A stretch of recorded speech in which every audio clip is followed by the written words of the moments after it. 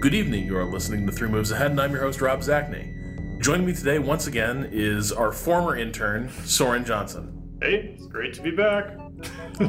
And we also welcome back our friend, designer of At the Gates, John Schaefer. Hello, it's good to be here. Literally here. Yeah, for the first time ever, we are actually all in one room at the same time. And what has brought us together is, of course, the opportunity to celebrate the fact that Civilization is now old enough to rent a car. So Civ just turned 25 and has also posted some pretty remarkable sales numbers over its life as a franchise. So it's been a pretty massive success for Firaxis, but it's also been, of course, a staple of strategy gaming on the PC. So we thought it would be a good opportunity for us to sit down here together and chat about the history of this franchise, its influence on strategy games, and the various ups and downs of the series as a whole. So I guess, to start us off, how did each of you come to Civilization? What was your first Civ? Before, and did you even have an inkling that you would one day be designers? Not only of video games, but of Civilization itself.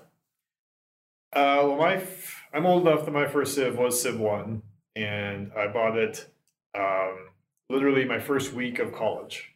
I was in the bookstore buying. Sad, I know, common tale. It's like almost like a stereotype, but yeah, I was in the bookstore buying my textbooks for my first quarter.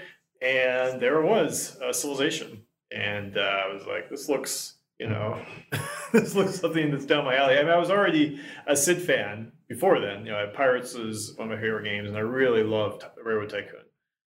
And these type of games were kind of in the air at the time in that, there was SimCity, there was Populous, there was Railroad Tycoon. And, the thing that stuck out to me when I first saw Sid Meier's Civilization, I was just like, okay, yeah, that makes sense. I was just like, finally, I hadn't thought before this is what we needed, but it totally made sense to me. This is going to be a great game, I bet, and it was. And I played it a lot my first year.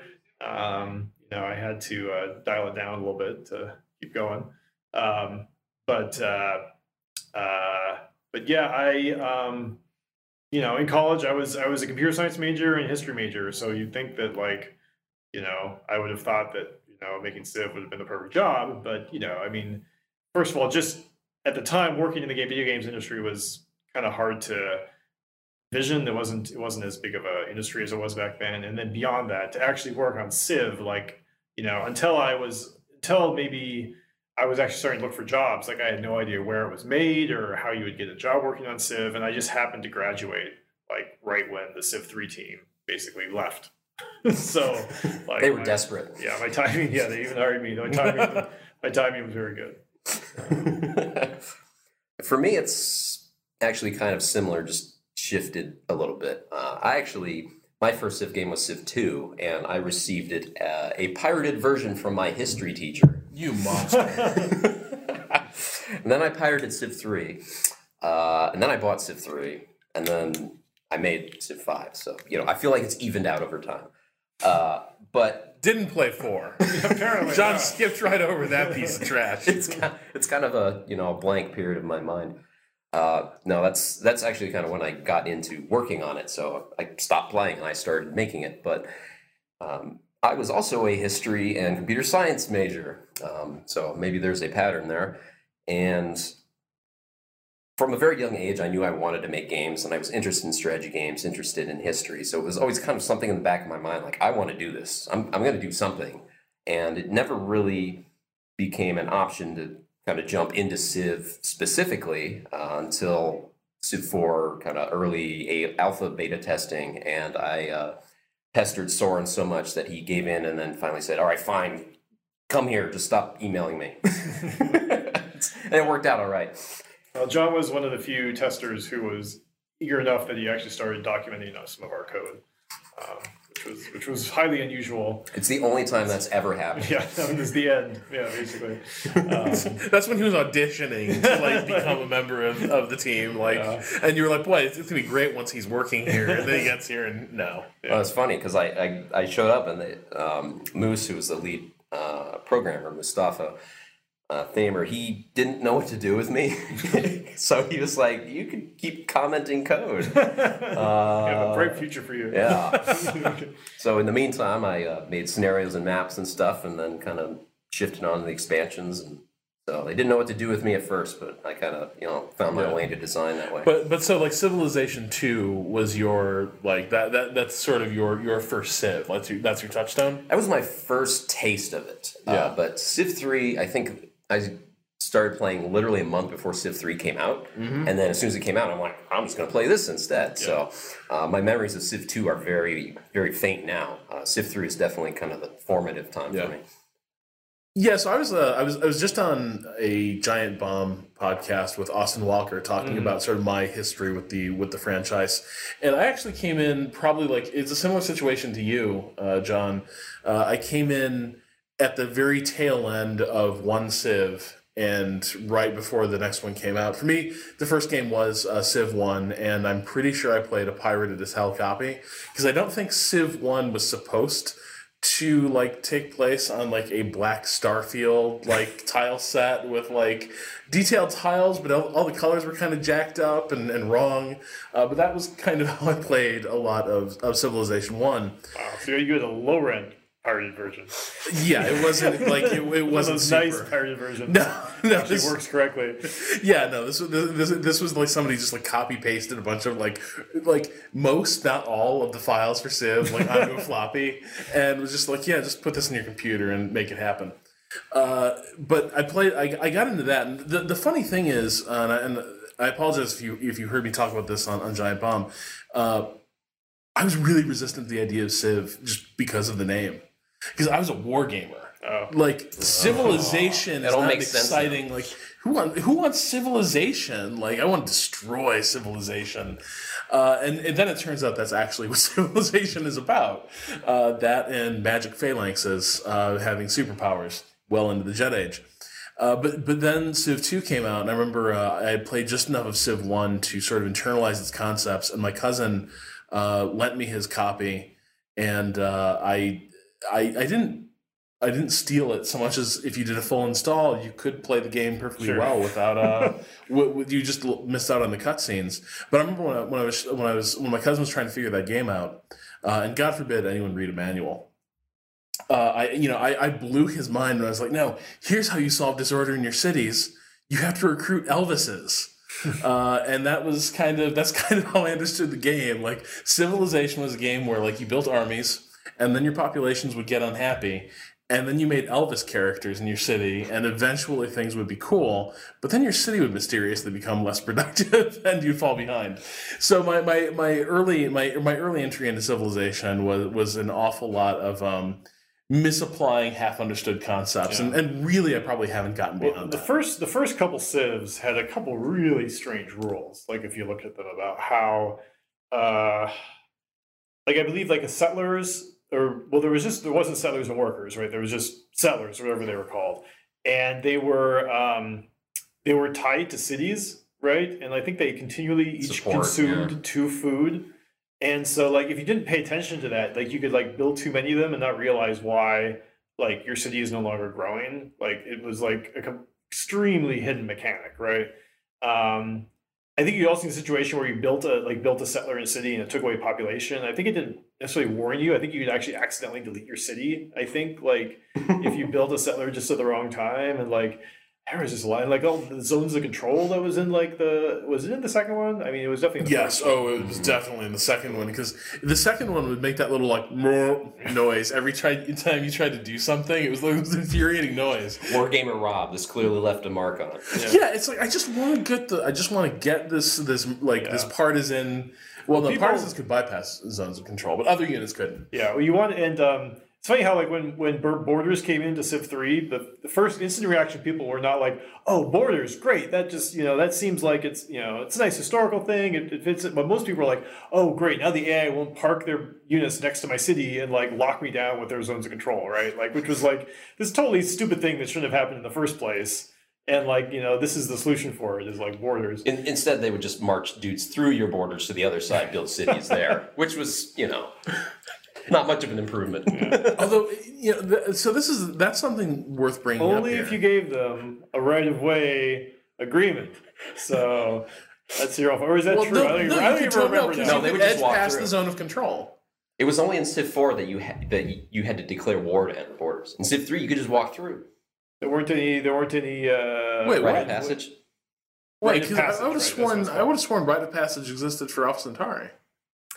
No, definitely not enough. Okay. You could ask. Basically, like it was taken over by some of the diplomacy. Okay. Like you could basically call someone up and tell them, "You got to get your troops out of my territory," and then I think you Yeah. could like insist on it, which might lead to war, and then it was up to them to get out. And Yeah, unfortunately, Civ 3 was the same. Civ 3 was the same. There wasn't right. I know it's. All right, so You're blocking that one out. I'm blocking that one out. So we didn't fix that problem. It wasn't until Civ 4 because like I don't think I'd internalized that yet from the community that this was like such a big issue. And yeah, that's right. With Civ 4, there was that next level. Like, Remember, oh my it was gosh, a big deal. my borders actually mean something, right? Like like I can once I plop down the city, it's like I'm locking the other people out. And of course, what that just meant is that people would then like settle super aggressively around the AI to essentially like box them into another part of land. And anyway, that's life as a Civ designer. Like whatever you do, like people just figure out the most annoying way to use it inside of the game itself. In some of those early civs, like, are you ever nostalgic for some of the clunkier aspects of it? Like, okay, so the borders thing is a good example. I remember because nobody really understood, like, because the game didn't really have the concept of territory, it just had city zone of control, and you didn't have sort of a national territory that you could claim.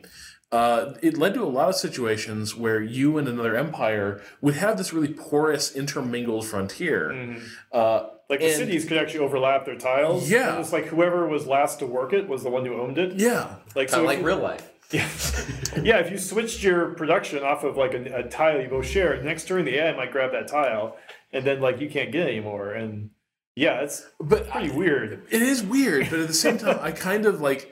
I look back fondly on a lot of the wars that would crop up in those early games because they started from these really bizarre positions that you don't find in later civilizations, right? Like you'd sort of like your first move in these wars would have to be like almost this like Night of the Long Knives like slaughter of all the intermingled territories you had before the real war could begin. It was kind of cool. It made for this interesting like you couldn't just bring all your forces to the border and like launch the attack. You really had to think about the fact that you had all these cities that were sort of like parked next to each other and could conceivably become these huge like thorns in your side. Yeah, I mean it's kind of something from history where you have cultures intermingling and you have kind of these zones where nobody's really in control or it's contested. And once you start adding rules to a game like Civ, you kind of cut out some of that stuff. Of course, the AI didn't really understand it anyway, so it's definitely a mixed bag. But yeah, in some ways, you do kind of lose some things like that as you make the game better in a lot of other ways. So it's a tough trade-off, but a lot of times you just got to make it because some things are just too frustrating for too long for too many people. So, Soren, I'm curious if you can finally talk about this a little bit now. Enough time has passed. Mm-hmm. You've been in therapy. You've come to grips with it. Civilization 3. Mm-hmm. You were kind of just dropped into the deep end of the pool for that one, right? Like that was not a smooth project, Right. And I'm curious, like how did it all break down? Yeah, so when we came on, How did you of all people end up becoming the guy to like be the closer on it? well, I mean, A series of a tragedies. series of crazy. I mean, so for background, this is going to be kind of ancient history for probably some of our listeners. So, Big Huge Games is Brian Reynolds' company, which split off from Firaxis in late 1999. In fact, when I got there, there were still a couple stragglers of people who eventually would join Big Huge, but were still with Firaxis at that point. So it was kind of in that transition period. But he had basically taken the whole engineering team with him. And you weren't necessarily talking about a lot of people because the projects were still pretty small back then. But like when I got there, really the only programmers around from before were the sound programmer, who is now the tech director, and the guy who was the intern on Alpha Centauri, who is now the lead programmer. Like that, So you had some, basically some serious battlefield promotions going on, within the company, I was like, the new guy hired to make the game work. I mean, I think they hired me sort of like because I had a bit of an AI background. And so that was theoretically where I was going to start on it. I know Jake Solomon was hired to work on some of the graphic stuff. And like we literally met like in the elevator in like our first week. Okay, let's let's make Civ 3. Yeah, basically. Oh, so Jake Solomon's been at Firaxis for we were hired like the exact same week. Like he was hired in that same. He seems so much younger. Not how to interpret that. I mean, he is younger than me because I went to grad school. Okay, and so he's probably a couple years younger than me. But I'll take your comment into consideration. Probably the beard. Like Jake has a beard. Does he have a beard? No, Jake doesn't have a beard. So at any rate, so we were like new guys. There was one other guy, again, named Mike Breitkreitz, who had some industry experience, but certainly not on a game like Civ. And so we were just trying to figure out. It was pretty weird. How much was done? Like was Civilization 3 a Brian Reynolds design with like finishing touches by Soren Johnson? No. I mean Brian was not very involved. Okay. When I got there, what there was this prototype that basically was Alpha Centauri with like Civ 2 graphics like pasted into them, right? Mm-hmm. Like they basically taken out the old voxels that you saw in Alpha Centauri and stuck like Civ 2 sprites, right? And like renamed the units. So the what's the unit called? What's the worker in Alpha Centauri? Former, yeah. So the former was called the settler and whatnot, and there was some some of the early ideas that made it to when the game shipped were there. Like there were unique units. There was that concept in the game, but there was definitely no resources. There was no culture. There was no bargaining table.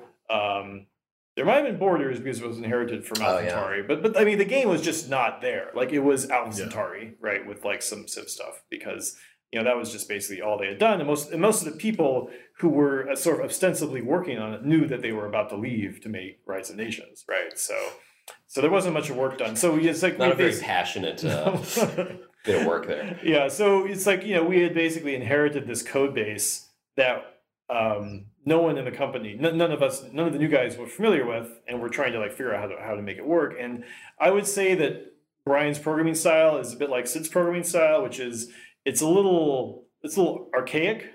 Like it uses a lot of macros. Not very object oriented. No, and so it's like if you know how to use it, like if you're like versed in that style of programming, like you can do fine with this, but none of us were.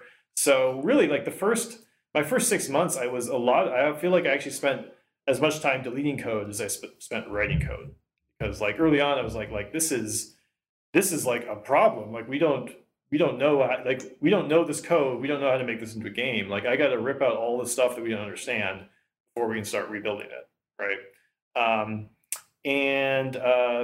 Jeff Briggs was an important person early on in the game. He was in this process. He was one of the other.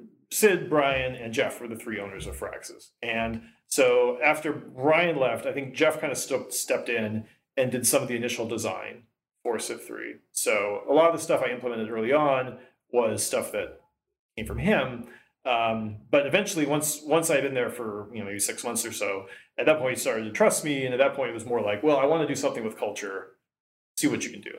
right? And so that's when I started thinking, that's when I started designing the culture system that, is basically still, in the Civ series now, which is like, you, depending upon, whatever buildings you make, you start creating this culture. There's these thresholds. It's tied to board. Like this is an important thing, was tying it to borders, because I was like, okay, like we knew we were gonna have borders because that worked in Alpha Centauri, but like if I tie culture to borders, then it has some bite, right? Like there's like a part of it that works. And I remember it was really contentious, this idea of like, could you work a tile that was outside of your city borders?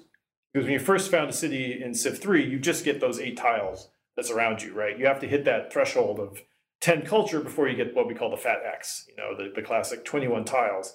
And like I was very resolute that like, in order for culture to matter, like that has to be a thing, right? Like until you actually invest in culture, you're going to be just stuck with working the 8 tiles around your city.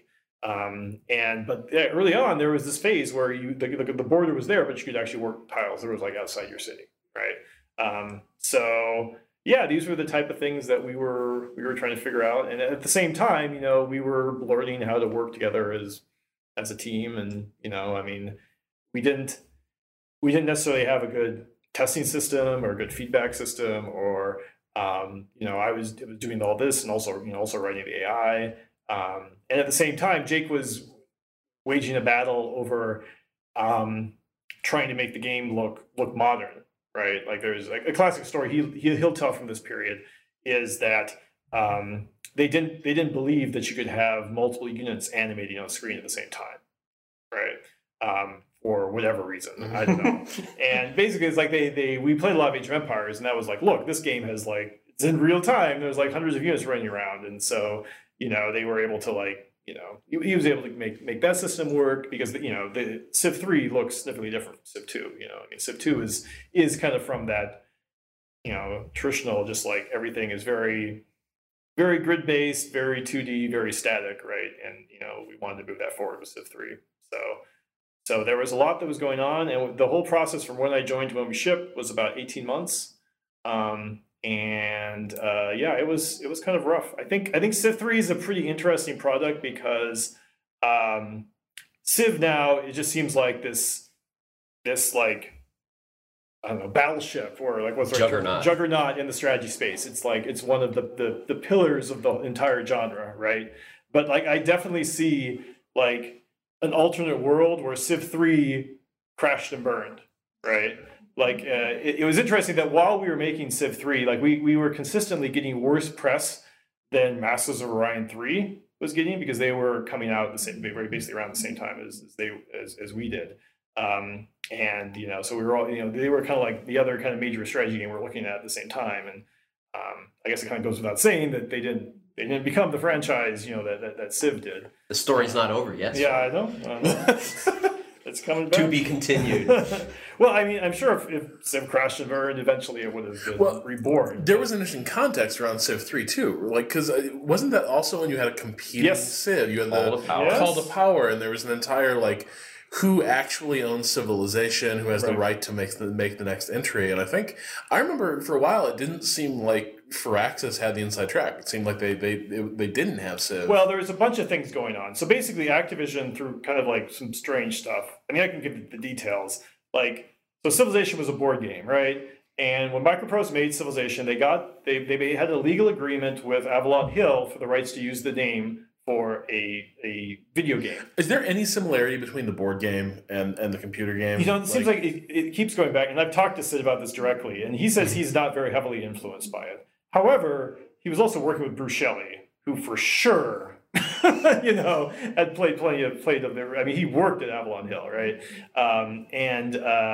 So I have a feeling like some stuff probably crept in from that. Yeah. Really, if you look at the board game, though, it's very limited to just that Mediterranean period. It's just the early, it's the ancient history. But there are some like echoes of the tech tree, right? There is the concept like, here's these technologies, and if you get this technology, it'll be easier to discover this technology. And so, but Sid's never said that he's gotten the tech tree from the board game. So, I don't know, But so because there was this board game Microprose had an agreement with Avalon Hill for rights to use the name. However, and I hope I get this all right, but at some point in the 80s, another company got the rights to do a digital version of Civilization, of the board game, a digital version of Civilization, right? So they weren't licensing the rights; they were licensing the game. Yeah, and I think that maybe either didn't happen or it just wasn't a big success or whatever.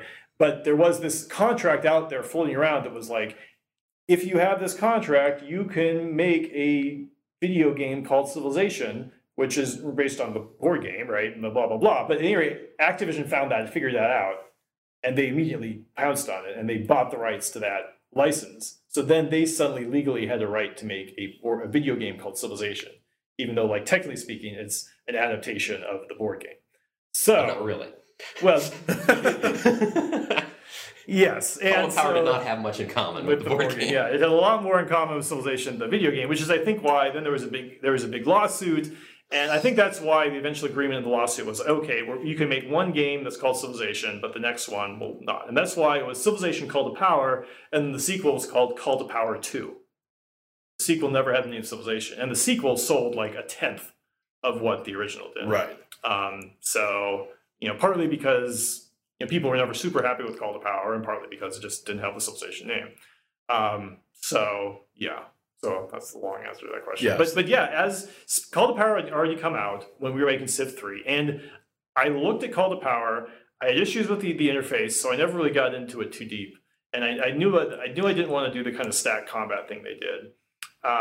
But however, the one thing the Call to Power did really well, which did inspire us, was it had a really vibrant modding scene.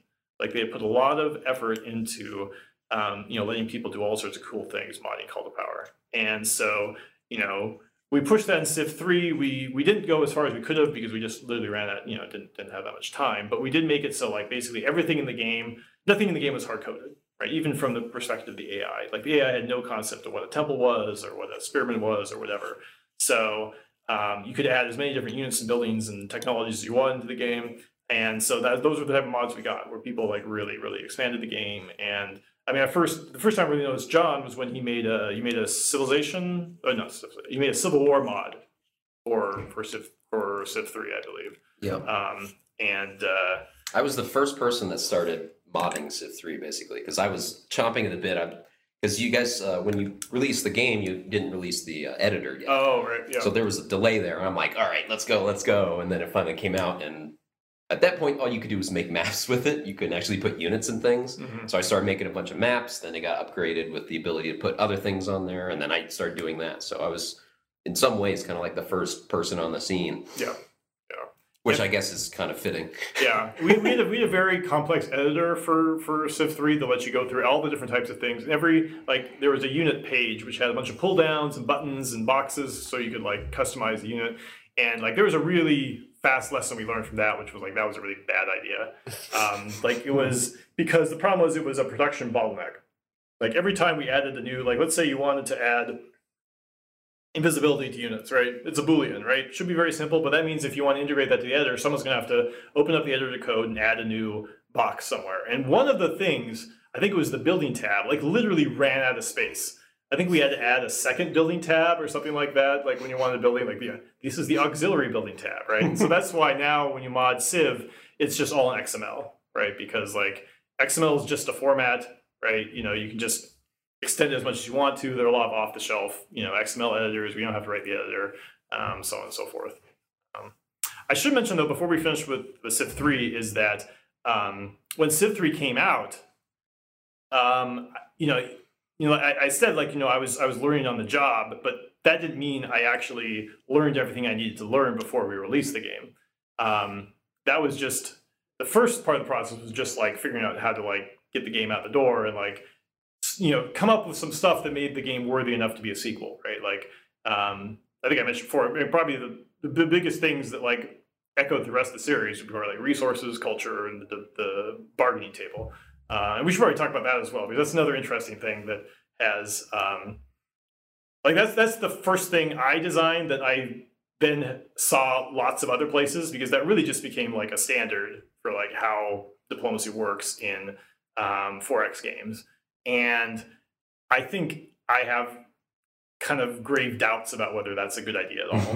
Like, I think that's sort of one of those, like, Unit Workshop things It's like maybe it was not a change for the better in the long term. But anyway, let me finish up. So when when Civ 3 shipped, there were lots of problems with that game. Not necessarily like pure bugs, more like we had no idea what the ramifications of a lot of our decisions were.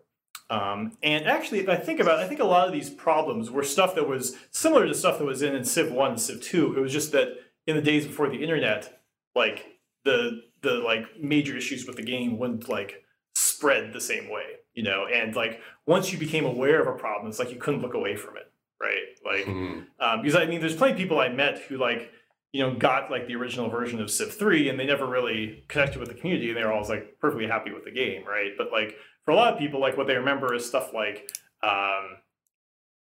the very high corruptions levels of the original that, you know, I had. You're always chasing this issue of ICS, which is Infinite City Sleaze. Mm-hmm. And this is like basically this, what's the right term for it? Like exploit or like degenerate strategy that was in Civ 1 and Civ 2, which is basically like you would build like a city every other tile, right? And this is something that stalked the series for every iteration of like, you know, how do you make a game an expansion without at the same time rewarding people for, you know, the right choice should always be building up a city, right? Yeah. In Civ 1 and Civ 2, like that was clearly, like technically speaking, that's the right choice. Just always building up a city, it'll always be better. And so in Civ 3, my solution to that was like, well, we'll just have corruption. Like once you cross a certain threshold, like your cities will have like 90% corruption, right? The equivalent amount of waste, which means like they'll basically be producing, you know, almost no money and almost no what we called shields back then. Production, yeah. And so that was like something that people were very, very upset about. Well, it didn't do anything. Yeah, I was just like, you know, they're finding the cities, they weren't doing anything for me. And then there would be stuff like tech whoring, basically, is what people called it, which was this thing the AI did where it's like, because there was this bargaining table, you can now trade technologies at any time, right?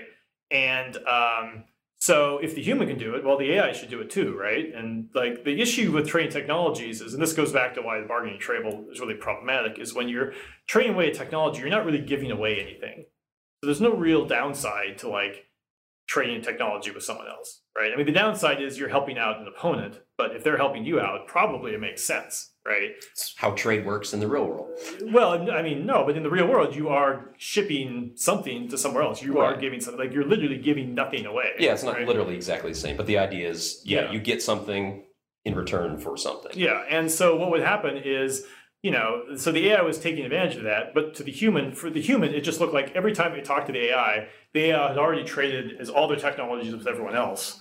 So it looked like they all had the same technology level, right? So it felt like the AI was cheating, right? Or it was basically playing a certain game, like, you know, it was like not including the human in their little cartel, right?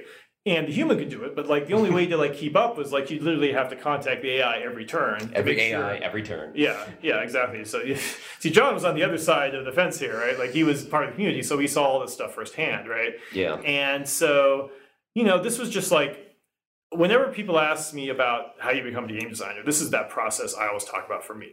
Like I became a game designer not from the development of Civ 3, but from the 6 months afterwards, seeing the results of the decisions that we made, like the ramifications, and like actually working with the community to figure out how to solve this stuff and how to like keep, you know, the core of the idea. Like a lot of these things like had like there was a kernel of a good idea here. It's just we didn't execute. We didn't take it where it needed to be. So there were some. So it was 18 months to work on Civ 3, but it was really 24 months or even more. Like I was, you know, I just kept working on it after we shipped. You know, like there were 4 major patches for Civ 3. Because kind of like back in the day, that's just what you got. Like you only got so many shots at it. But like I put a lot of time into making sure that like the game got to a really good state. And I believe that like actually the ideal version of Civ 3 is the fully patched version of the base game. Like, well, I'd say Warlords. I think Warlords was pretty good. Like I was pretty much happy. I was pretty happy with it because they didn't change the game a whole lot. I think Warlords was Civ 4. Shoot, what's the one? Play the World. Play the World. Oh, geez. I've just erased those words from my head. Okay, the fully patched single player version of Play the World is like the ideal. And then the ideal second version expansion was Conquest. The second, I know the last expansion was Conquest, which Make was sure. yeah, Conquest was they added a whole lot of stuff to Civ 3, and Yeah, we're gonna get into that, I think. yeah. So at any rate, already talked about. So before we get into before we get to Civ 5, we do have to have you talk a little more, Soren. Okay. About because this is okay. So here's the thing, like Civ 4, I think is kind of regarded as sort of the apotheosis of like the classic approach to a Civilization game. Like you can draw, I think you can draw a clearer line from like Civ 1, Civ 2 to Civ 4 than you can from those games to Civ 5. I would argue, even though you can draw a pretty clear line between Civ 4 and Civ 5. But the thing is, so like when it came time now to sort of make a new Civilization game with maybe a slightly less chaotic development process, and you'd gone through those lessons learned, what were the priorities heading into Civilization 4? Yeah, well, so for me, Civilization 3 and Civilization 4 are very closely linked, right? Like, almost everything I did in Civ 4 was a reaction to the pluses or more often the minuses of the Civ 3 development process. And so, like, I feel like I'm really lucky that things worked out. I think the ideal way to design a Civ game is kind of get parachuted, and to some extent this happened with John, is to get parachuted into one of the versions of the franchise, to get parachuted into one of the iterations, so that you experience what it's like to make a Civ game, but you don't necessarily do it from the very beginning, right? Because I think if you do it from the very beginning, I think it'd be very hard to make 2 full versions of Civ without totally burning yourself out, right? Like with Civ 3, I was kind of lucky that I didn't have that pre-production period, that you normally get in a game. First of all, I would have been too young. I wouldn't necessarily have even known what to do with it. Instead it was like we just started digging right away with Civ 3, right? So what that meant is when it came time to do Civ 4, I was like, okay, I am ready, right? Like I was ready to make this game. I've learned a lot of stuff about Civ, and like it was me and my business partner here at Moloch, Dorian Newcomb. Like we were the 2 guys. I was the programmer and he was the artist, and we just started making that prototype.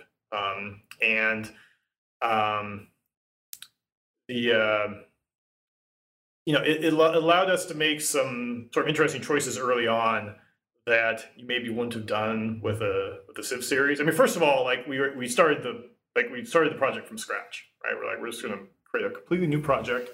Not take over. I think I borrowed like the Fractal class from Civ 3 just because it was the random maps worked pretty well, and get a little head start. But everything else was kind of started from scratch, which is very different from Civ 3, where we were like mangling the Alpha Centauri code base into Civ 3.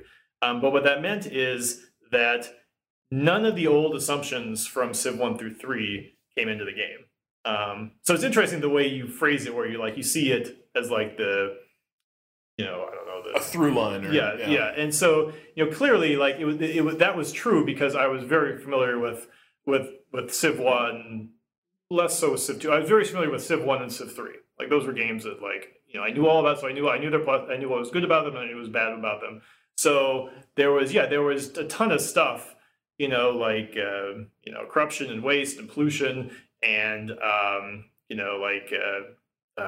the way city work, when you build a settler, it doesn't take away a population point from your city. Like these are just these tiny details, but there's a whole bunch of other ones. The way the workers, like when you move a worker, you can move the worker and you can build something on the same turn. Just stuff like that. There was a ton of these things that I only put the stuff in the game if I thought it made sense. So there was a bunch of stuff that got left out and simplified, and I spent a lot of time thinking very hard about like how people actually play the game, right?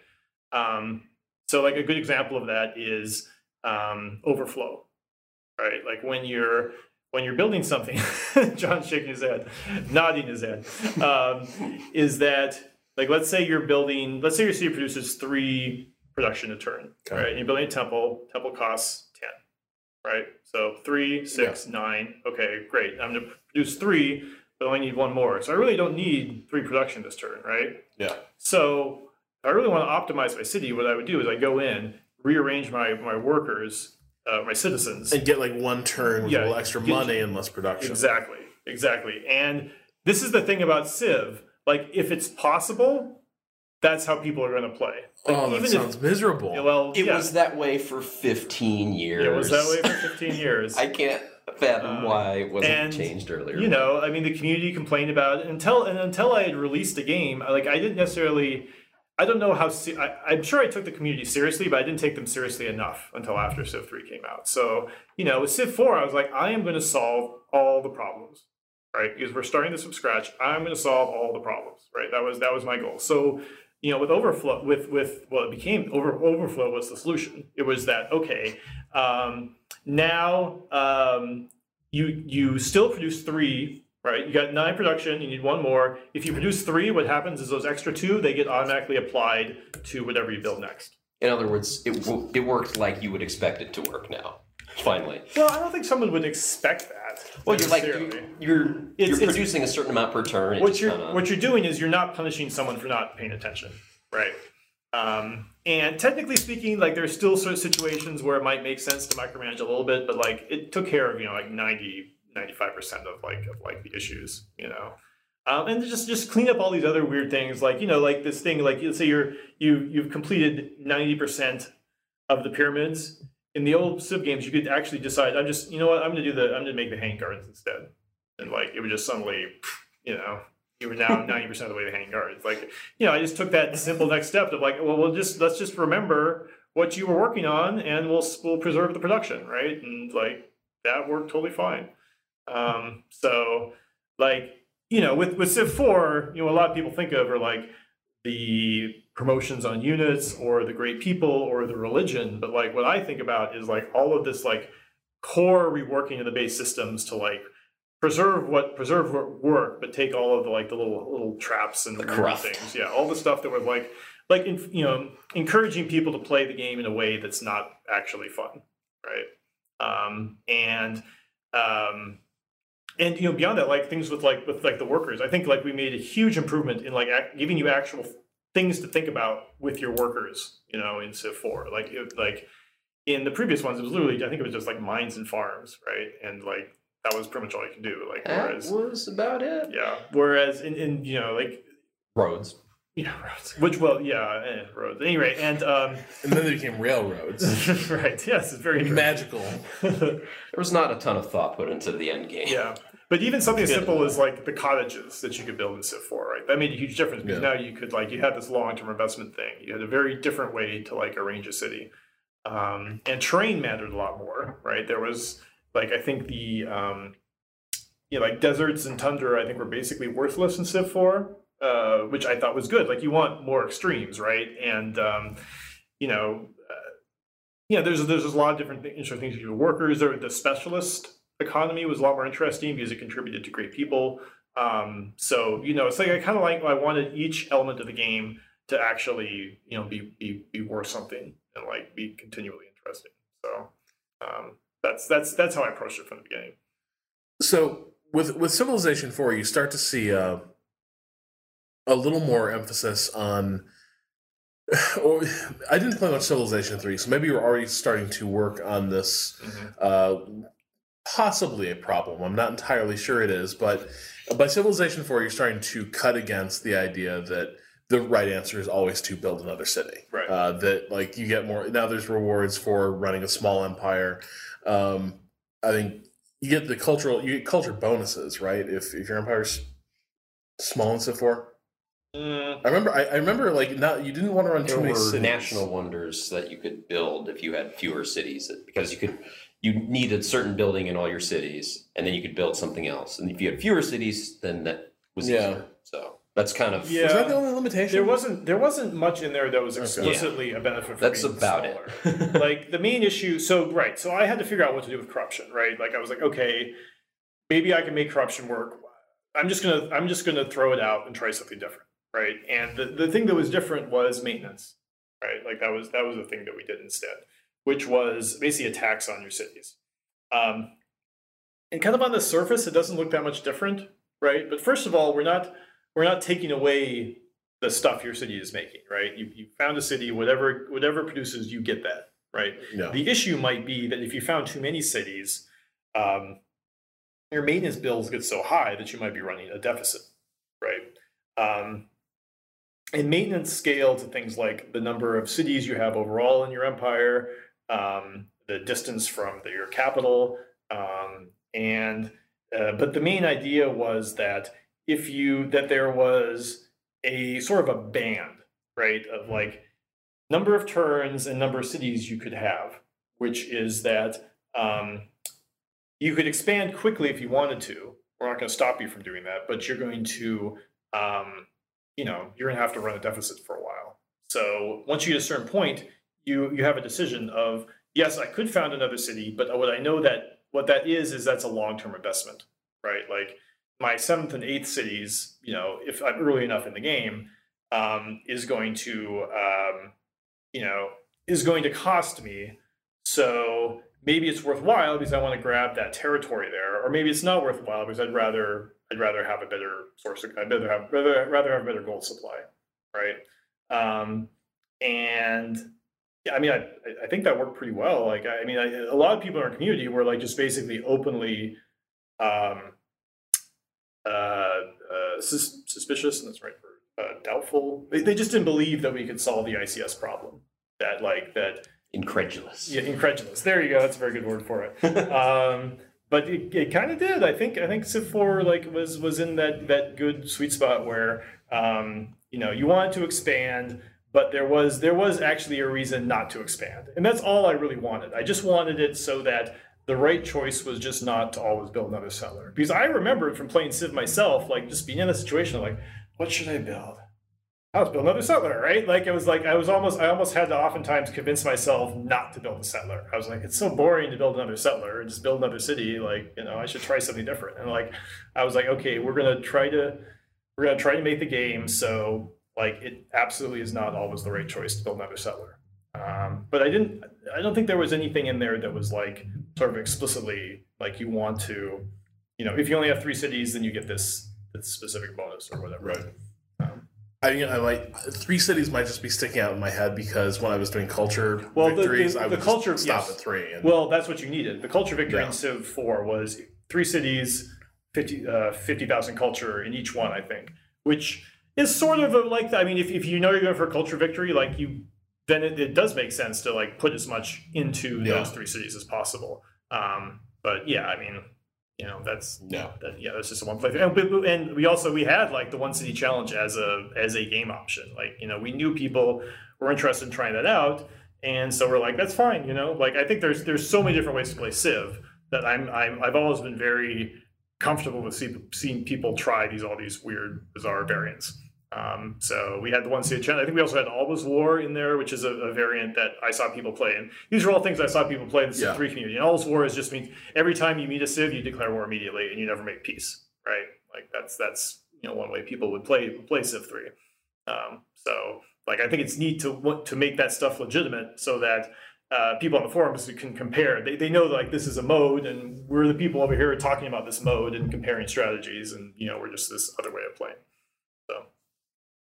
So, John, it's with Civilization 4 that you start your work as a Civ designer, correct? Yeah. Mm-hmm.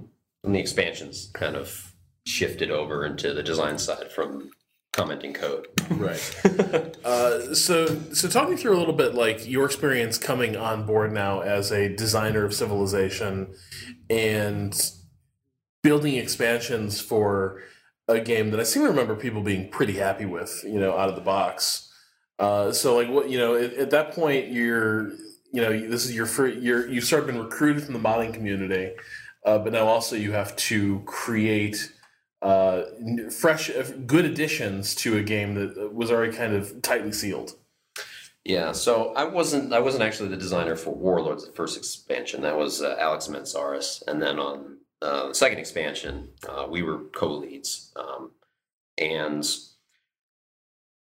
With an expansions are a funny topic or a funny thing, because community always loves expansions. Like that is the commonly accepted best version of any game, especially any Civ game, tends to be whatever the last expansion was that was released.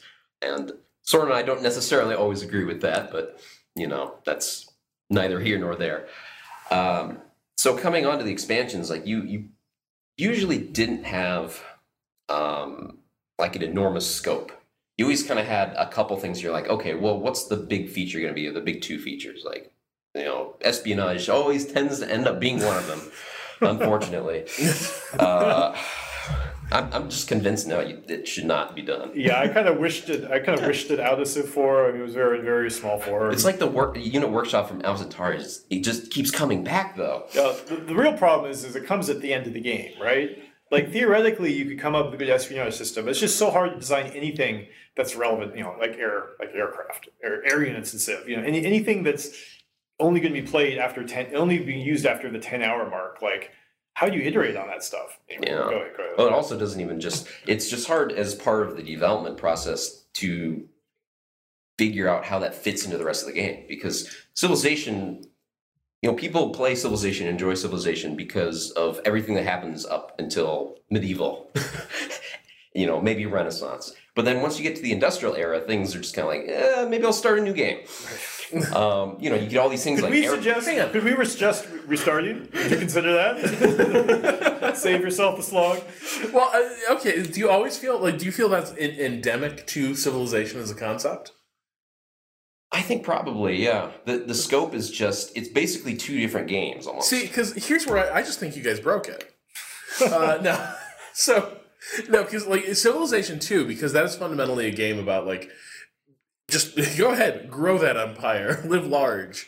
You had room for like Civilization. I guess it turned into a admittedly kind of fussy, but insanely epic war game toward the end of a Civilization 2 game, because there wasn't that much else to do. It got tedious though. At first, if you're playing, a lot of that was because of transports, though. A lot of the tedium was because of transports. Always going to be tedium. Anything that involves unit movement is going to get tedious, and you're going to have more of it in the late game, no matter what. I mean, that's the issue, right? I mean, you got to draw the line somewhere. The problem is in a Civ game, like we don't really get the choice of where to draw the line. It just right? keeps going. You got to have ancient units. You got to have like the Roman era. You got to have the medieval era. You got to have the Musket era. You got to have a bit of like the Civil War-ish era. You got to have World War II. You're going to have modern. So you're talking about already about like 7 or 8 different eras of units you're going to go through, and you can only go through that stuff so fast. So like, there's no way to make a Civ game that's less than 500 turns. But here's a question: how many turns is the right number of turns?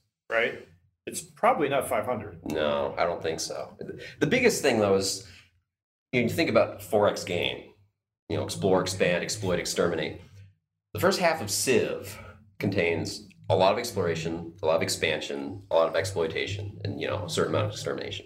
By the time you get to the late game, you're down to extermination because there's nothing to explore. You've covered the map and cities. Everything's built up. What do you do? Even exploiting is pretty dull because it's like, I guess I'll build the +5 version of the +3 building from a generation ago. Right. Yeah. So the whole appeal of the game, of the genre, is basically bleeding out by the mid-game, and then there's just what's left at the end. Yeah. I think it's an intractable problem in a way. I mean, grinding your enemies to dust is never that bad, right? It's still like, well, this is what we'll do. I'll wipe them out. But like, is this the best way to make a strategy game like this, right? Like, it's also something where you do that once, and you're like, okay, it's fun, and then you have 7 other opponents, and you're like, all right, well, here we go. Do it again. Do it again. Do it again. Do it again. Do it again, and it doesn't. Nothing's really changing. You're usually just steamrolling over. Yeah. For a lot of people, I think basically Civ, the level they played at, Civ basically becomes kind of like the RPG where you're over leveled at the end. Like basically you get to God mode at the end. Like, I played a level so that I'm at tanks when everyone else is at knights, right? And then that's just a question I just have to roll through all their cities, right? But one way or another, like it's kind of tedious. So you think this is why do you think this is part of the siren song of espionage? That it's a new thing that can be introduced later in the game? That this will be different from all those other mechanics that exist in Civilization because now you can bring out spies. Well, you're always trying to juice that orange by the end because the original versions, the base versions of Civ are always pretty beefy games. Some more so, some less so, but there's always a lot in there. And if you're trying to add multiple large features to that, At a certain point, you kind of run out, and you're like, well, what's left? I guess espionage. And everybody kind of knows it's just not that great, but by the time you get to the end, it's like, okay, well, that's what's left in the barrel. We got to pull it out. And that's one of the things that's always been a difficult kind of dichotomy with Civ, is that you have two very different audiences. There's one where people just want as much stuff as possible. There are people that, espionage, yeah, bring it on. We want as many feature boxes ticked as humanly possible. And then on the other side, I think are a lot, more casual players who are just like, well, none of that really means much. And you could even kind of lump purists in. That's kind of, maybe that's more of a better way to put it. Because, you have a certain construct with the design, and then if you just keep kind of gluing things onto it, it's going to not be what it was. And some people don't care; they just want more. But some people do, and certainly designers do. So it's a challenge there. A common complaint that you'll see online is that every time a new base version of Civ comes out, it's like, oh, they just pulled everything out so they can sell it again. And it's like, no. Where'd religion go, John? You took away my religion. Give it 12 months.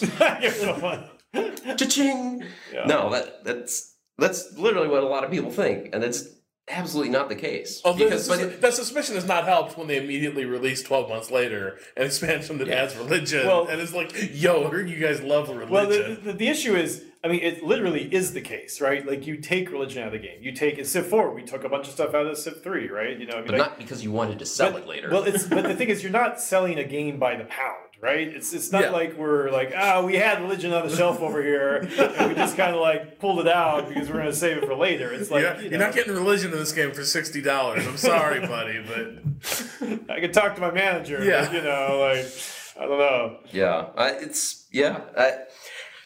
ultimately, the expansions are going to get made, and you got to put something in there. And at that point, it's literally just a matter of looking in the barrel, seeing what's in there. Yeah, and there's never an intent behind it. Like, let's leave things in the barrel. Yeah, it just happens. Yeah, to me, Civ 4 was complete when it shipped. Right, like I had absolutely zero anything else I wanted. In fact, there was probably a couple things I would have liked to remove from Civ 4. Right, Yeah. So which meant it was like extremely hard for me to work on the expansions. Like, I spent plenty of time patching Civ 4, but I was like, the Civ for the people in the expansions, I was like, you guys got to do this for me, man. Like, I can't do it myself. I got nothing left. Like, it's hard, and I've been wrung out, so I'm off to Zynga. Peace out. So when you're having that experience, and it's interesting because this is you talking about expansions from the perspective of a guy now who's been a designer. He's created his own game from start to finish. But were you skeptical of expansions when you were getting your first lead roll on one? Or were you kind of jazzed to be like, I'm gonna add stuff to Civ 4? You're like, oh, this is gonna be great. And that's now I can fix it. Yeah. Well, no, not even that. It kind of gets back to what I think Soren was talking about in Civ 3. You kind of just don't even know anything. It's like the theory of learning. At the beginning, you don't know what you don't know, and then you know what you don't know, and then so on. At that point, you don't know what you don't know, and you're just like, all right, let's jump in, let's do this. And you add things, you make decisions, and you don't really understand the ramifications of them because you weren't the original designer. You don't have that experience. You haven't been inside and seen how everything is plugged into what.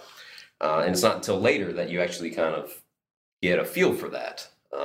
So expansions are very difficult because on one end you have new people that are coming in, the fresh blood, the people that are excited to work on it, but they don't necessarily know how everything's put together. And on the other, you have the grizzled veteran who just wants to do anything but work on the expansions.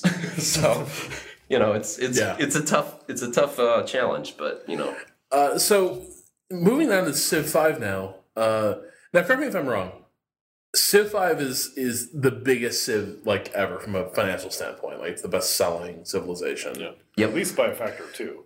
Yeah, I think Civ. Where does Civ 4 end up? Like somewhere Probably around 4 3 million. to 4 million. Yeah. I really do not know. I wish I did. Civ 5 also arrived sort of in the sweet spot for like digital distribution, right? Like Yeah. that's a channel that wasn't. I mean, that's the really thing. available Like, you want to know how many units Civ 5 sold? You just look on Steam, because every copy of Civ 5, Or Steam Spy now. Steam site, every Yeah. copy of Civ 5 sold through Steam. Civ 4, it's like, some of those copies are just probably lost. Like, probably literally no one knows the answer to that, right? Yeah.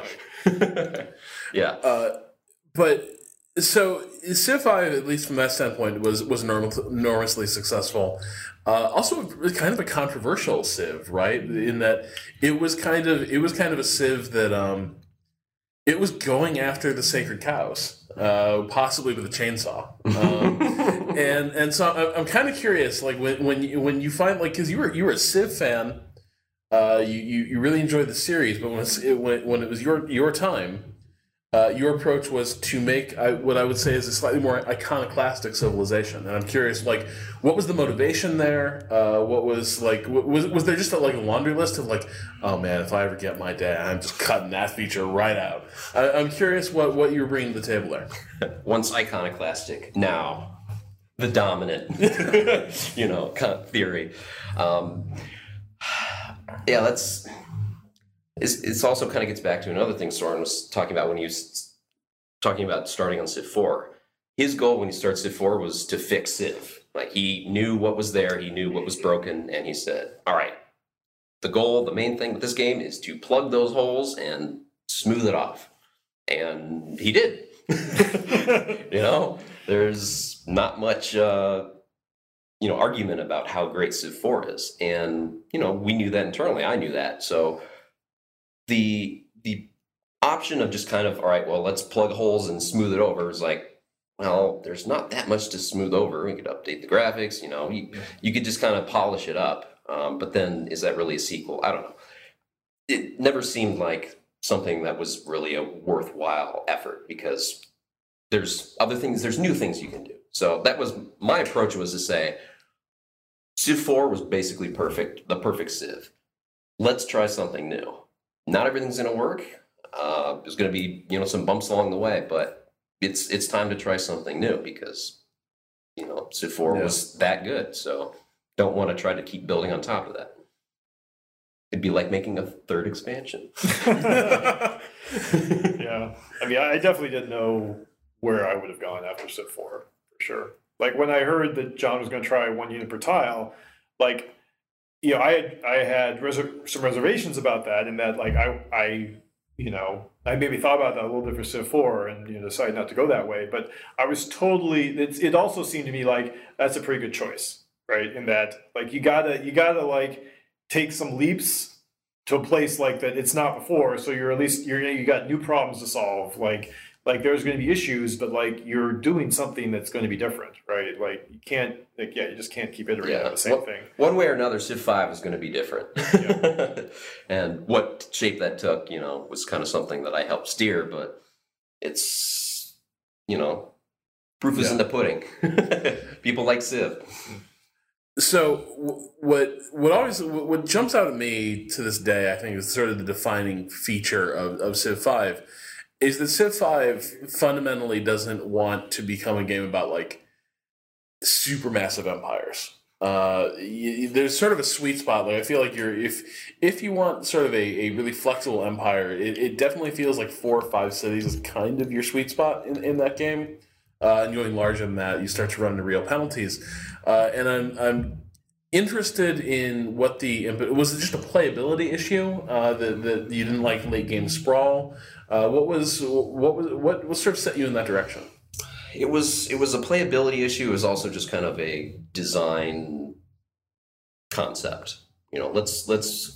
Civ has always been about building the biggest empire you possibly can as soon as you possibly can. And Civ 4 is also that way. It's just the curve is shifted differently. But there's basically, Soren said himself, there's like a band that you want to be in.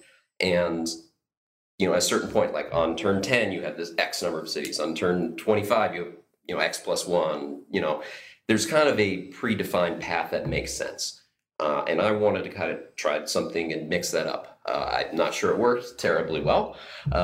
and maybe it's just kind of a, almost an impossible problem to solve, where the decision of what to do with expansion is, making that truly strategic, where you have trade-offs and big things that are going on and there's not obvious answers. That's really hard to do with expansion. And something where you always want more cities. So how do you balance that out and have a cost that's interesting? I don't know. Expansion is a really tough thing. I don't think any Civ game has really gotten it quite right.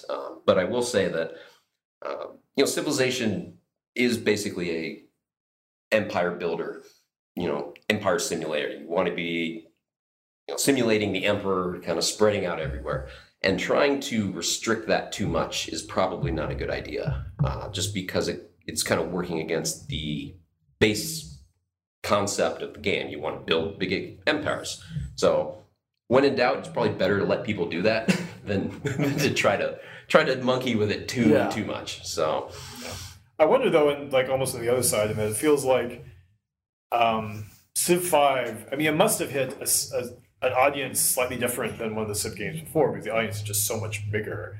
And if you have a Civ game that does reward people or just enable people to like play legitimately with like 4 or 5 cities, I mean, that means the games can go a lot faster. They're not as big a scope. They're not as necessarily as they're not as tedious when you get to the end. I think more casual players tend to build fewer cities. Right. Like So more of the hardcore players, you get everything. You just keep going. Right. And there's middle ground there, but yeah. So I feel like Civ 5 has probably been the most successful game among I think casual players are more likely to keep playing Civ 5 than they would have any of the other Civ games. I mean, the penalties for expansion in Civ 4 could be quite harsh. Like you could build a city and then -10 maintenance, and oh my. Yeah, this is bad. it's funny because in many ways it's worse than corruption in Civ 4. Oh yeah, right. Like corruption just more punishing. It just means your cities will be making less stuff, right? But like in Civ 4, you can put yourself actually in a hole. Yeah, with one city. Right. And which is good when you know what you're getting into and you know what that next city is going to mean, and you're balancing all those trade-offs. So yeah, if you're an expert player, you know what all the numbers are. That's great. If you're not, then it's almost kind of a gotcha, where it's like, oh, you built that city and you weren't really paying that much attention to this little number in the corner of the city screen that you don't really visit very often. And suddenly your game is collapsing. You're like, well, this isn't very fun. And that's why I say maybe it's kind of an intractable problem, because you kind of have these two things that are competing in such a way, and there's not many axes of, I guess, actability. You just kind of have, okay, build more city, yes or no. What does that impact? Is that, if you could do something where it's like, okay, well, if you build this city here, it's going to make these people unhappy. If you build this city there, it'll make these different people unhappy. Or if you don't build a city at all, there's this other faction in your government that gets upset. Where you kind of have different things that are connecting up in different ways instead of just build more city, yes, no, gold, yes, no. It's one axis of decision making. So I think if you kind of mix things way up and did something like that, where it's multiple different competing, overlapping trade-offs, then it could be made something really interesting. But I think as it stands right now, it's kind of a simpler system. It's just, I don't know, it still kind of gives me a bad taste in my mouth, Civ 5 included. Civilization is such a huge franchise. It's kind of the I think it's as close as strategy gaming has to a Madden type thing, right? Where oh, well, new one's out, time to go check it out. But at the same time, it sort of seems like there's this pressure on Civ to be everything to all people. That it has to allow me to play my Civ. It has to be the civilization that I've always enjoyed, but it also has to be new. And so I think an example of there's a tension I become aware of in myself and what I want out of Civilization, because in many ways you always remember your first Civ, right? And for me that's Civ 2, and so sometimes I'm like, why did I enjoy some of those ridiculous late game wars so much, where it's empires with 30 cities apiece just hurling like it's true Lord of the Rings stuff. At the end, I look back now on all the time and fun I had playing Civ 3. I'm like, what was I thinking? Well, I mean, that's not like I'm like on the one hand, I'm not sure that stuff would be fun for me now, but at the same time, there's parts of me that miss it, right? Like particularly in Civ 5 and then Beyond Earth even more so. I missed that experience of like fleeing these huge empires at each other. But then on the other hand, I also really like sort of the elegant constraints that like a Civ 5 puts on you, where it like forces you from like the get-go to sort of be thinking about how your strategy is going to unfold over the course of an entire game. And I want both of those things. And no matter what, you know what I mean? Like, no matter what choice you make, I'd be like, well, yeah, but doesn't it, like, you know, if it's a little too much like Civ 2, I'm like, yeah, but then it's got this endgame problem. It just sort of goes on. And we tried in Civ 4 and I'm sure a lot of the stuff was in Civ 5 as well, but like we tried to be very open to all the different ways people could play the game, right? And obviously modding is like the extreme end of that. But that also includes things like, we had like the game speed feature in Civ 4, right? Which was like game speed in a turn-based game. Like, what does that even mean, right? What that meant was should have called it game pace. Yeah. And, what it meant is like we were, like I said, a Civ game is about 500 turns long. Like we were messing with that, right? Like we had like the marathon mode, which targeted about 1,000 turns, right? And what that meant is like we just we doubled the cost of all the technologies, right? And there was, I think you need more culture to level up, you need more great people points to set up, but some stuff did not change, right? Like I think the cost of units was probably about the same. So because still it's going to take the same number of turns to walk from one place to another, right? But that's the thing, maybe someone is in the mood for they want to play that epic game that still kind of feels like that what you described in Civ 2, and like that's kind of the way you got it in Civ 4. And then there was the other side. There was like the faster version of the game, which worked better for multiplayer, absolutely, because that was something we wanted to solve there as well. It's like, look, the 500 turn game is just not it for them, right? And so I always just felt like, look, there's more ways to play Civ than I could ever understand. And I always loved, after both Civ 3 and Civ 4, just waiting 6 months and then seeing all the different crazy ways the community would play the game, right? Because there are all these nutty variants of like the Succession games where like I'd play 20 turns, then John played 20 turns, then you'd play 20 turns, or there'd be like the Democracy games where it's like one save game that everyone downloads and like everyone votes on what the person should do, or like maybe it's like Twitch plays before Twitch plays. Actually, that was my bag. Yeah, I spent more time doing that than anything in Civ 3. And some of them did it like they'd split it up. Like one guy's the technology minister, right? One guy's the military. So one guy gets to choose the technologies, the other guy gets to like move the military. It's like, come on, man, please pick gunpowder. Like, no, I'm not gonna pick gunpowder. It's like, oh, come on, you'd have like 30 people that were voting as well. Chipping in. It was really cool. Yeah, and then then there's the next level of like you'd have these multi-site multiplayer games where like you essentially it's like team games, but not like multiple Civ teams. Like each Civ was controlled by like 20 people, right? And like so you'd have this game of Civ that essentially involved like 100 people or more, and like. That stuff's pretty crazy, and like it was, we did what we could to like give them the tools within the game to like enable that stuff. And like for like these giant games, what that meant is like the Pit Boss, right? Which was like a way to play the game where it was just running off a computer without any graphics or any sound. And, someone would just like take an old computer and they just leave it up all the time. There's a site that tracks these games, and there's still like a lot of people who play Civ 4 that way. They've had these games that have been running for years now.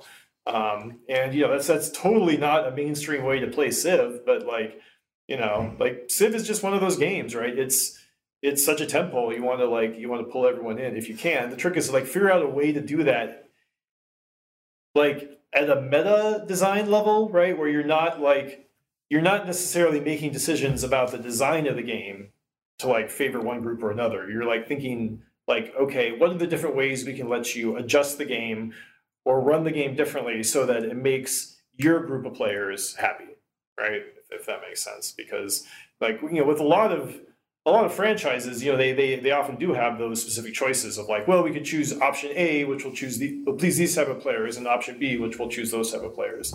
And for sure, we had those choices in Civ, but we tried never to get too extreme. We tried to figure out like, can we give people different victory conditions or different this or that to like make those people happy. Is it to what degree does like having something that's such a tentpole become a difficult design constraint? It's good and it's bad. Once you've made your Civ game, it's all bad. Yeah, that's definitely true. But when you haven't, for the other 7 billion people in the world minus 4, it can actually be a really good thing because it helps narrow down the possibilities into something that you can digest and understand and really wrap your head around and polish and make correct. When anything is possible, you just kind of stab in a direction and you just kind of wander around. You're like, is this the right thing? Maybe, I don't know. And when you have certain constraints that are just, this is what this has to be, then you can work within those bounds confidently and know, all right, we're going to do this and this is why it's good and let's go for it. Yeah, I would never start a game from scratch that aimed to have the scope of Civ, right? Like it's a miracle that Civ works as it does, right? Like I think like the thematic fantasy of Civ is just so powerful that like it overcomes a lot of design flaws, right? You could look at all these iterations of Civ where each one made like significant strides over the one before, which makes you wonder, well, what was the first one like, right? But it was just like people wanted to play that game so much, right? But yeah, again, like don't want to keep making games like this, right? Like I'm glad there is a game out here like this, but you shouldn't be making other games that are of the scope of Civ because it's problematic. Yeah. Do you ever feel for me, I'm always sort of amazed. Like now, a Civilization game, it seems like has to support the one city challenge thing. For instance, like there has to be a way to complete a game that's fundamentally about empire building without actually building an empire. And it's gone. It seems like it's gone from being this weird like edge case thing that people could see if it was possible to break the constraints of the game and get a victory on one city to a thing that now is like no. That's a totally valid and important way to play Civilization. Okay, well here's. Absolutely, it's a very good point, and here's like the 10 times version of that point. 1 unit per tile. What's going to happen to that, right? Like eventually there's going to be another version of Civ 6, and eventually there's going to be another version of Civ. But there will also be another version of Civ 6. Eventually there will be another version of Civ, probably Civ 6 Beyond Earth again. Probably called Civ 6, they're not going to have both multiple units per tiles and 1 unit per. I mean, I guess you could be really crazy and have a checkbox and be like, which version do you want to play? But like, probably they're going to have to commit to one or the other. And at this point, or just a brilliant like Solomon, like, what about 1 stack per tile? But you're gonna have to come up with one answer to that question. And at this point, there are absolutely big camps on both sides of those questions, and there were not big camps on both sides of those questions before Civ 5, right? Like before Civ 5, there were probably people who were like, they should really try 1 unit per tile, but it was so theoretical that it wasn't going to be this like heated debate. But like that's out there now. That's something they have to live with now. Was the stacks of doom as prevalent a term before 1 unit per tile was introduced? Because like the moment it was a term from pre Civ 5. I mean, it was definitely in because now I usually see it deployed in the context of no, you have to have 1 unit per tile, otherwise the game goes back to being this garbage where you'd have like stacks of doom, and in one city it didn't matter. In one turn, a city could be destroyed. Do you remember? I guess since you played with Civ 2, well, maybe Civ 2 worked the same way. I don't think. So the solution to it did. So the solution to stacks of doom in Civ 1 was if I had a stack of 20 units and I walked up to you with those 20 units and you attacked me, if you won a battle against me, all 20 units got wiped out. Oh yeah. So it's kind of crazy. Like even in the very first one, Sid had a conception of like, this is kind of problematic. And that was his his answer. Yeah, I mean, all versions have issues. Like, the strong argument for stacks of whatever type is, generally speaking, it's like how you feel about the AI, right? Like, the AI is probably going to be better just because it's going to be easier to write. And it's not like the AI programmers are lazy, right? It's just like AI programming is really hard to get right. So you want to give the AI, you don't want to make the job hard for the AI any more than you have to, right? It's already going to be a very hard job. So if you're on the side of the fence where you want the AI to be playing at the same level, the same type of game you are, then you're probably going to be on the side of stacks, right? If like you just hate that idea of like these giant stacks moving around, and you want, I think for people who are more like visual about their games, they want to see their pieces sort of laid out all in front of them, and like there isn't like, well, that looks like 1 unit, but it's really 20, right? Like I think they're probably going to be favoring 1 unit per tile. But that's the thing. At this point, it's now kind of a design aesthetic choice, right? Mm-hmm. Like it's not. I don't think there's, people can argue strongly on one side or the other, but I don't think you can be like, well, this is absolutely got to be this way. And now it's going to be like a debate. Right? Oh yeah. So I'm not. Get out your popcorn. I'm not jealous. No, I'm not. I'm really in trouble with vocabulary today. I'm not envious of having to deal with that issue. Me neither. John's a leftist bomb, Yeah. for them, Well, and like now they got to deal with it. It's kind of funny because at this point, kind of ironic perhaps, I would say that stack combat is probably the objectively better approach. Especially when you consider, like the main problem with stacks is the AI. If you play a multiplayer game of Civ 3 or Civ 4, you have these stacks moving around that will break up and try to flank and hide hide in forests and do all sorts of, like naval invasion, sneaking behind lines. Like all that's really interesting. But none of that exists with AI because it doesn't have the tactical awareness of like, okay, let me advance this way and then do this. And then try to sneak around the side and split the stack, merge the stack, and then fall back to the city, and then advance onto that one hill. When you're playing against a human, you have all of that nuance. That's really, really interesting. But with the AI, you don't. And so one advantage that 1 unit per tile has is it kind of builds in some of that into the default state. So the AI is weaker, but the base system is stronger. It's kind of a very strange juxtaposition there.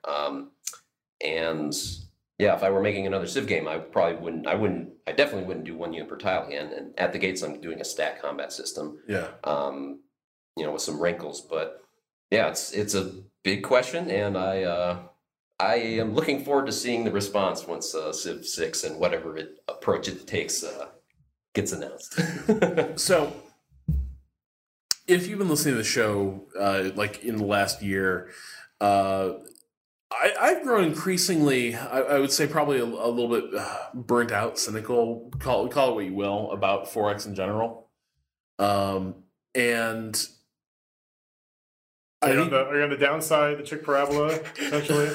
Oh, yes. For an entire genre? Yeah, that might be it. But I think, like, turning it to Civ... Mm-hmm. Has Civ's influence been 100% positive on grand strategy gaming as a whole? I would say absolutely, because when Civ 5 came out, how many 4X games were being released? 2?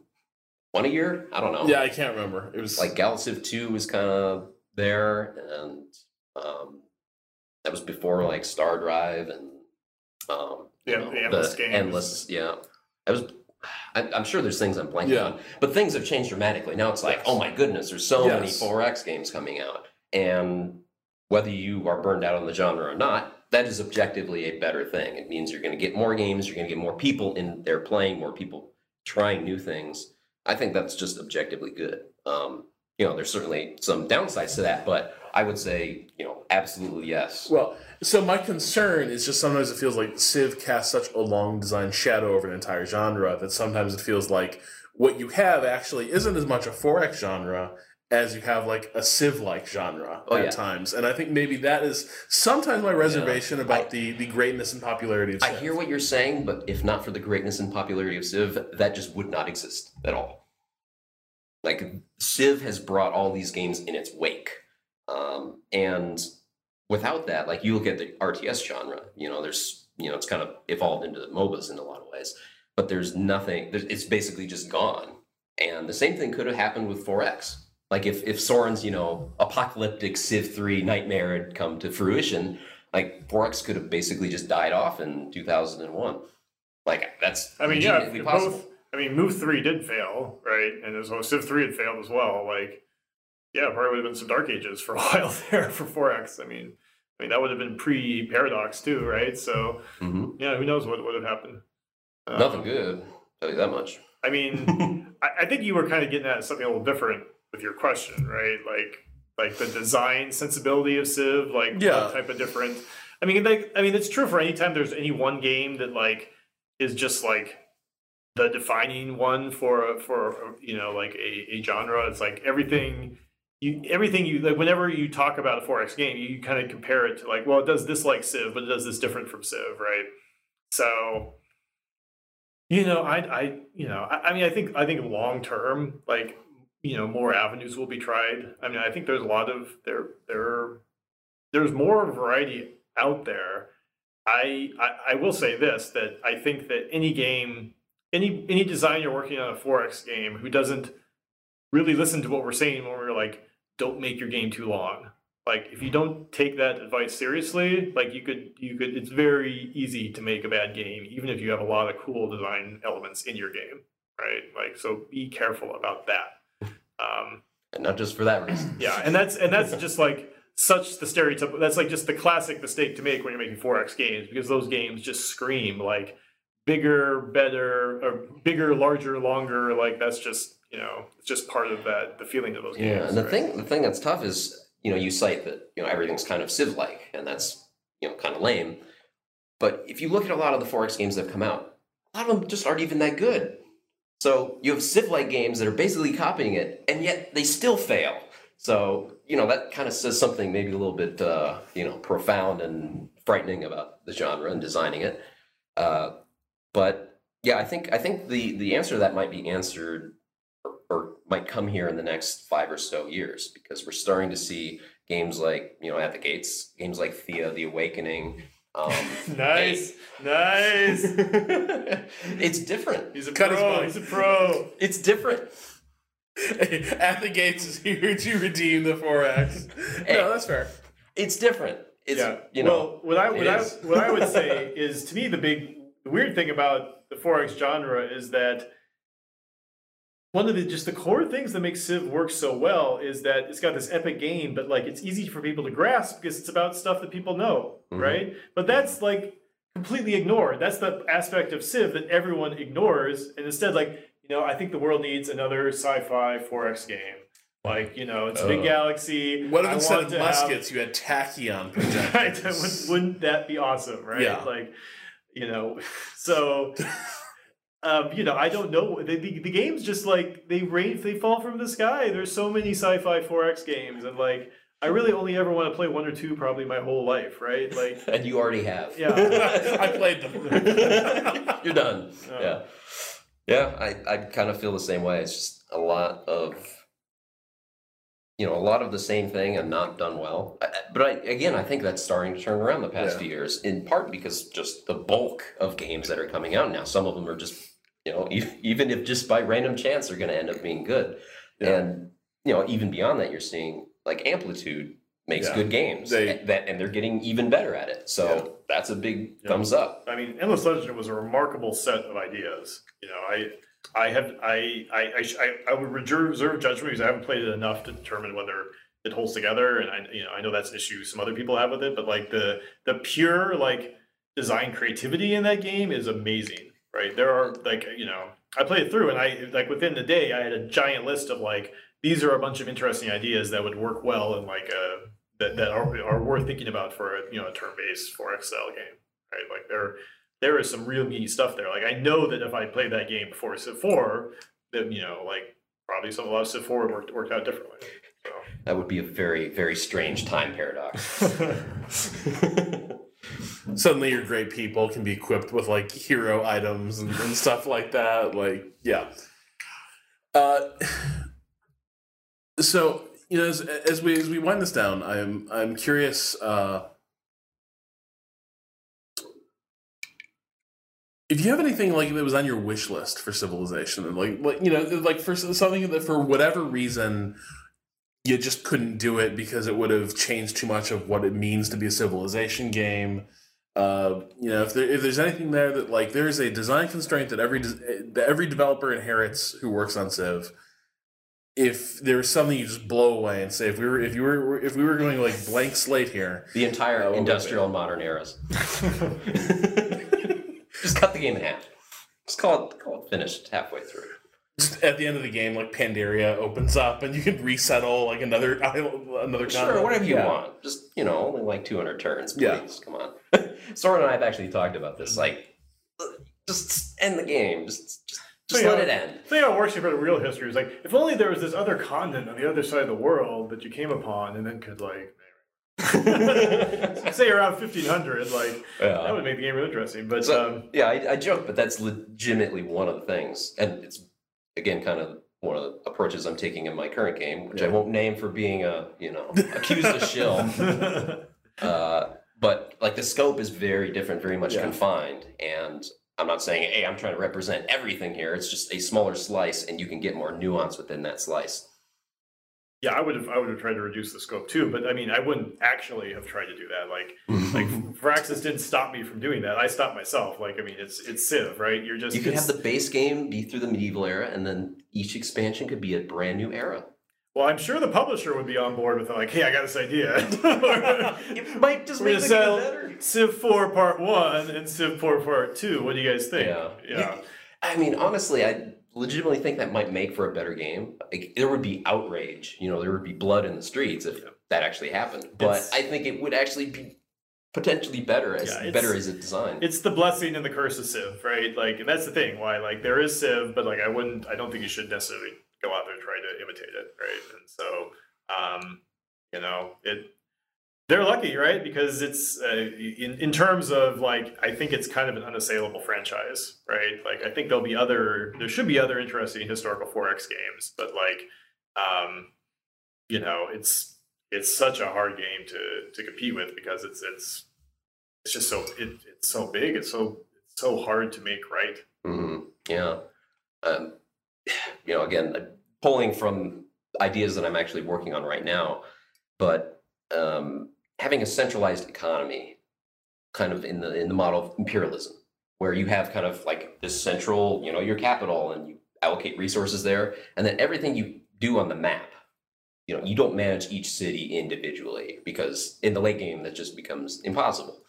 And you know, that would be certainly controversial, but imperialism did it. You know, other games have done it. I think that would be an idea worth exploring, because if you can kind of pare things down to, okay, you have one kind of production pipeline, then you have to make tougher choices because you have one pipeline. You're not building, you know, libraries in every single one of your 18 cities. Yeah. It's like, okay, do you want that library? Because you really need some military units. Yeah. And it's so much more amplified when you have one production pipeline than when you have 20. With 20, it's like, all right, well, you know, I'll set 3 cities on it instead of 2. Yeah, if I was really spitballing and not having to worry about like I have to make this game work, like I would probably try like a territory-based version of Civ, like basically one without tiles.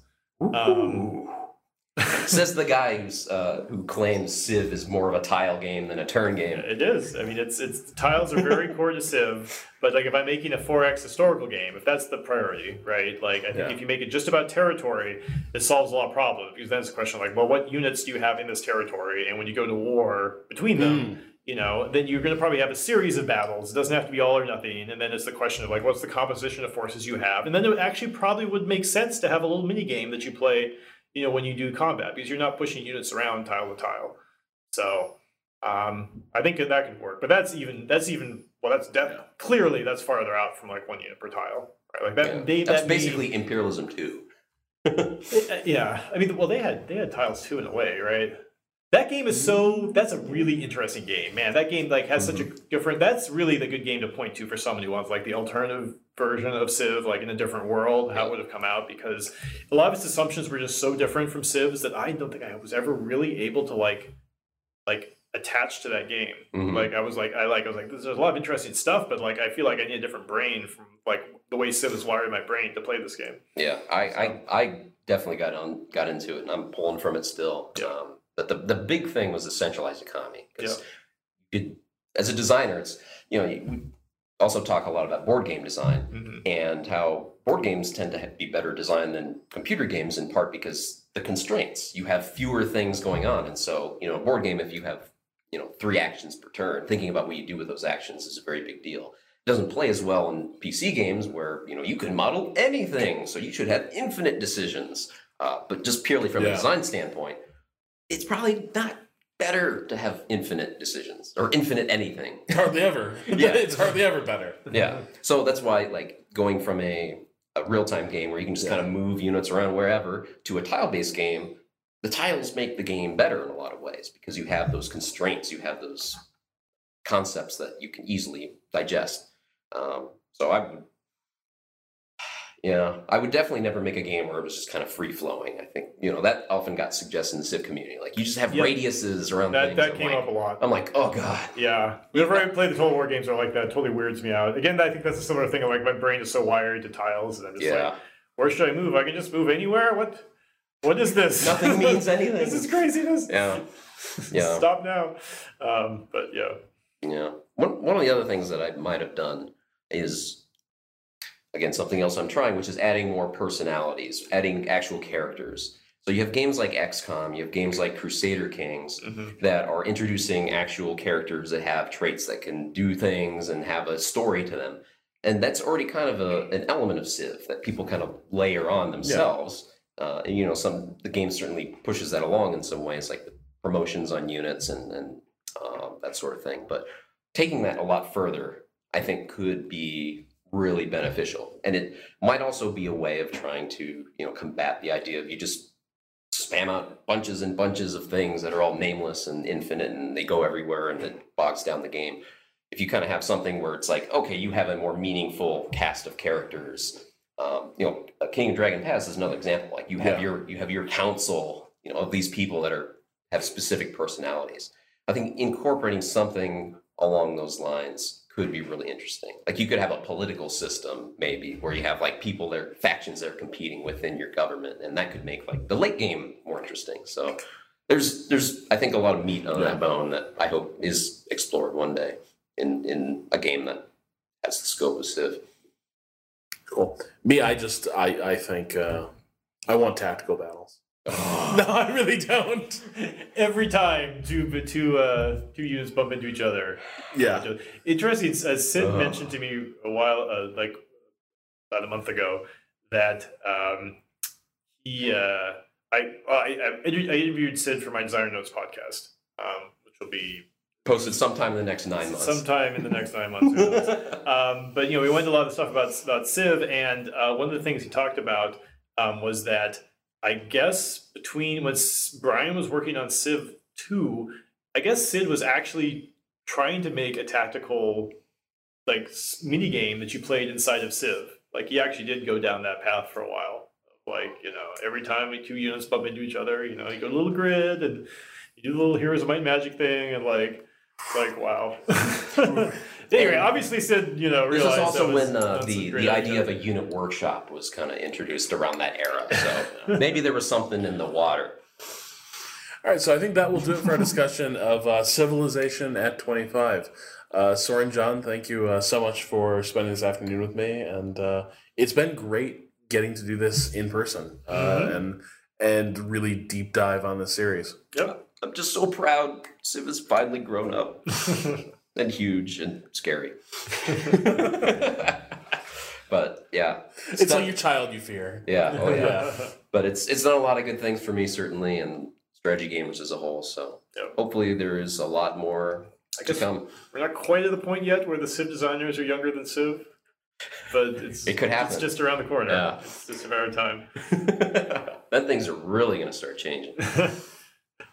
You're going to have shooter elements.